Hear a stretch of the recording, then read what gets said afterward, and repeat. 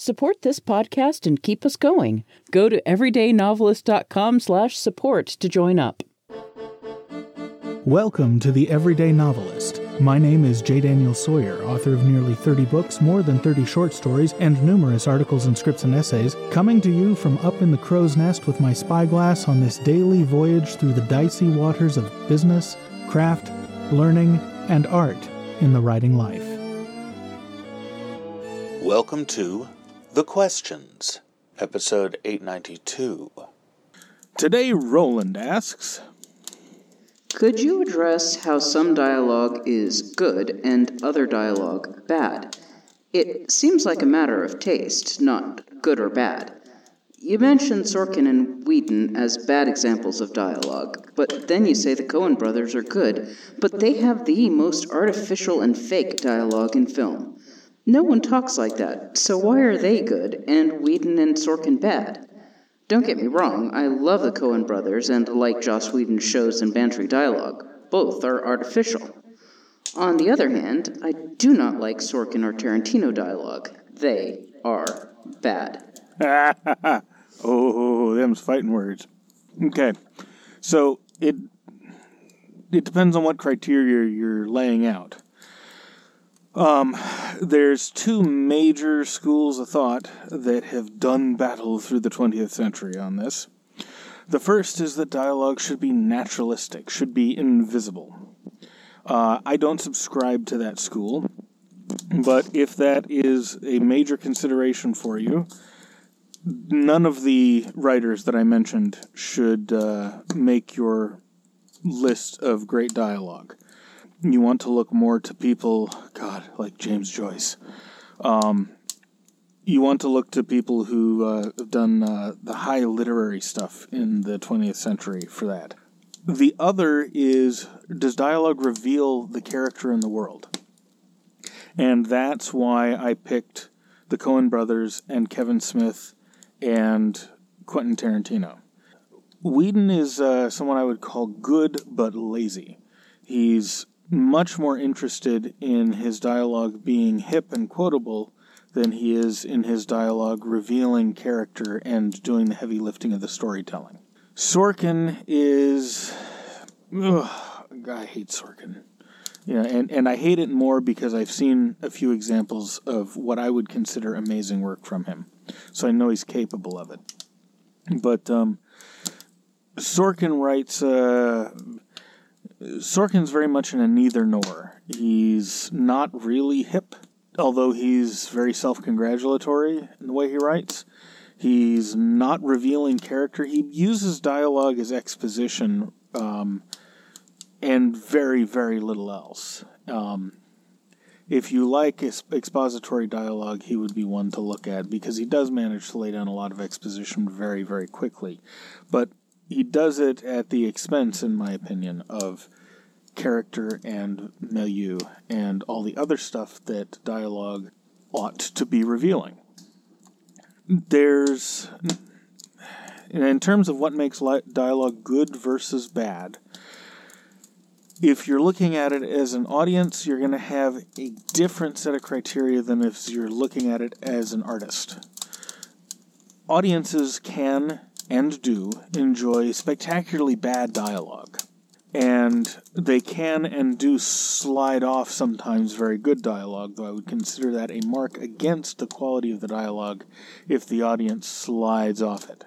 Not everyone's going to like every way that people stylize, but dialogue is a stylized medium, and it always has been.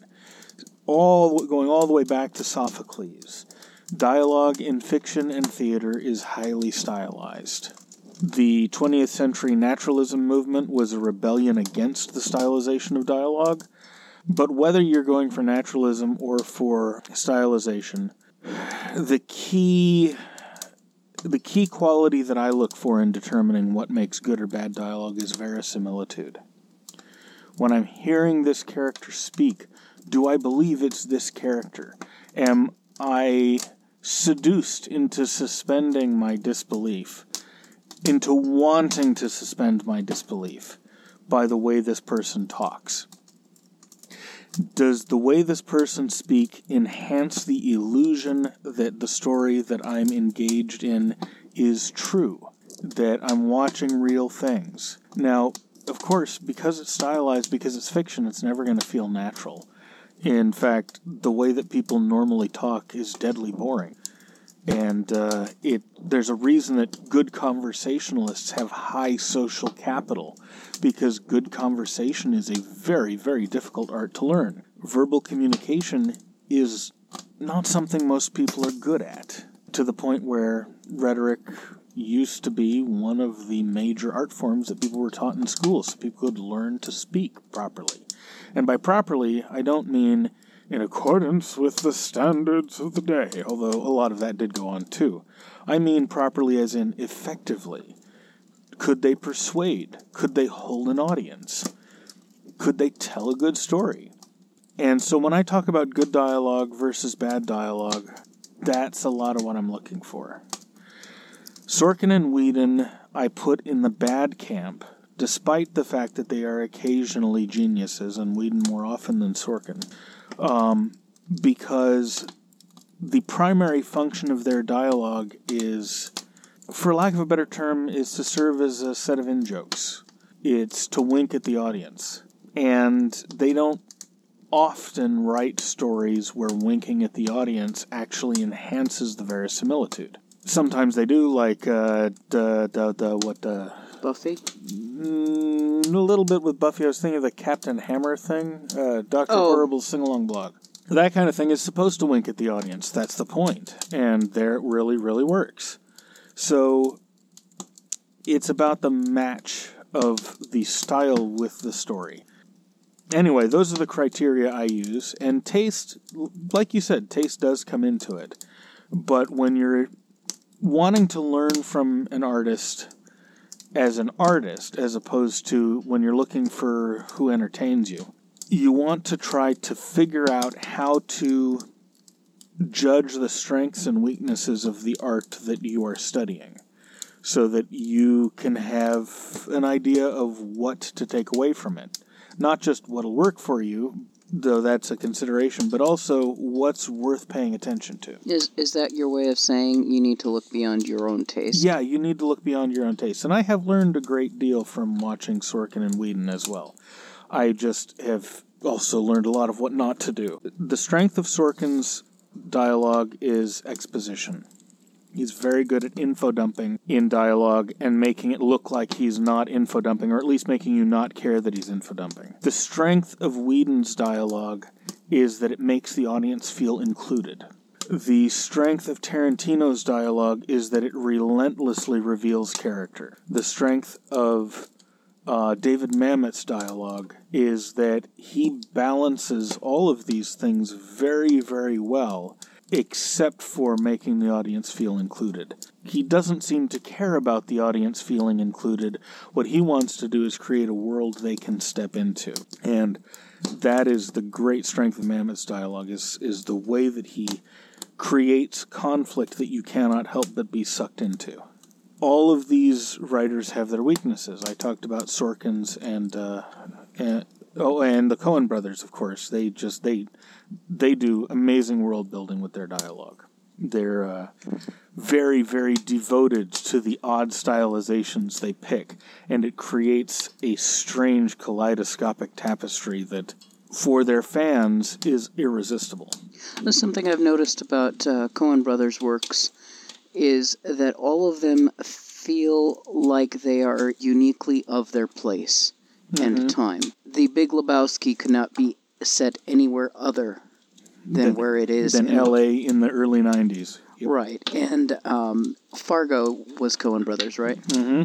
If Fargo is unique in its time and place and subculture, and it could not take place anywhere else. Yeah.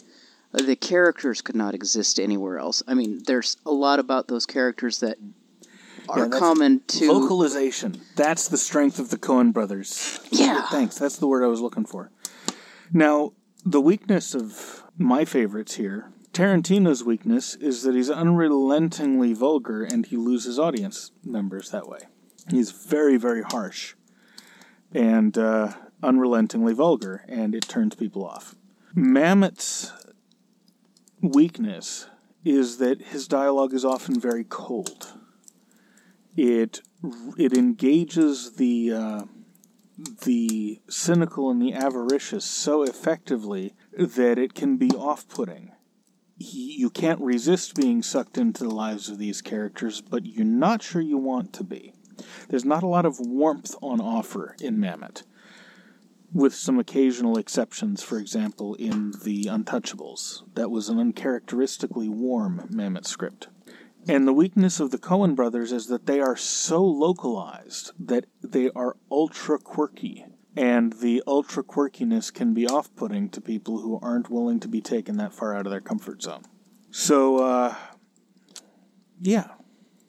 I think I want to have a great concluding thought here, but I think I've said everything that is on my mind as well as I can say it. All right. So, thank you very much for the question, Roland, and please forgive my lack of rhetorical flourish. And thank you for the pushback. We'll see you tomorrow. The Everyday Novelist is written by J. Daniel Sawyer and presented by J. Daniel Sawyer and Kitty McKeon and is produced by Artistic Whispers Productions, Incorporated. The text is copyright 2021 J. Daniel Sawyer, and the production is copyright 2021 Artistic Whispers Productions, Incorporated. This podcast is released under a Creative Commons Attribution Non-Commercial No Derivatives license, and all other rights are reserved to their respective owners. Join the conversation. Submit a question, leave a comment, or a creative death threat. Or find me at jdsawyeronminds.com or hit me at feedback@jdsawyer.net. We can't do it without you.